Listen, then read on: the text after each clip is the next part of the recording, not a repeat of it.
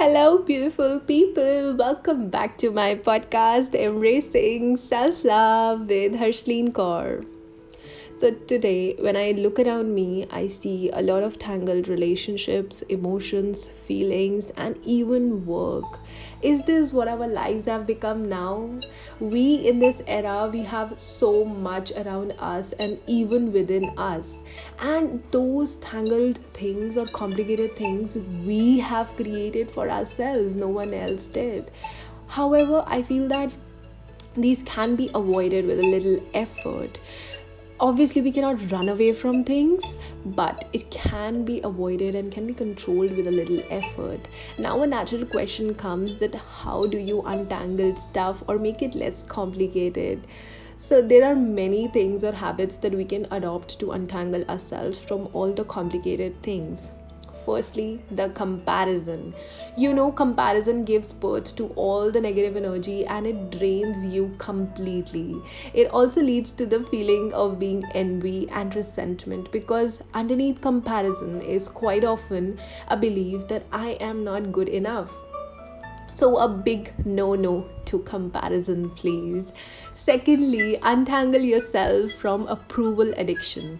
Don't seek approval for anything in your life from others. Sometimes, from buying clothes to choosing career field, I see that we seek approvals from others, but I don't understand why. This is our life, and only we should validate our choices, opinions, and decisions rather than depending on others for this. Comfort yourself by believing in the choices you make, I would say. Third is untangle yourself from pushing through. So, pushing through is basically the feeling of keep going, and it can happen anywhere, either in your professional life or in your personal life. For example, completing everything on your to do list, even though your body is asking you to rest and take a pause. So, don't push yourself so much so that it puts your own health at stake. The next thing I would talk about is untangle yourself from self doubt. Self doubt is the worst thing that you can have in your life. It will not allow you to do the things you wish to do in your life. Instead, practice positive self talk like you can do this, you are meant to do this, you are going to achieve it, and ditch the self doubt.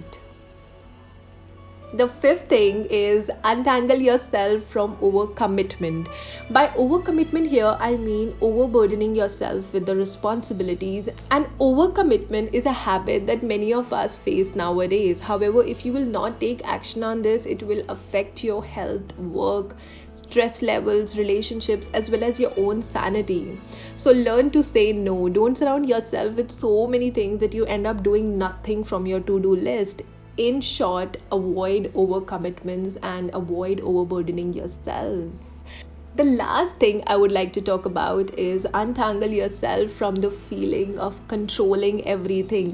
Many times we have this thought in our mind that we can control every situation, but in reality, we cannot. Like our past, if we had some bad experience in the past, that's because we couldn't control that.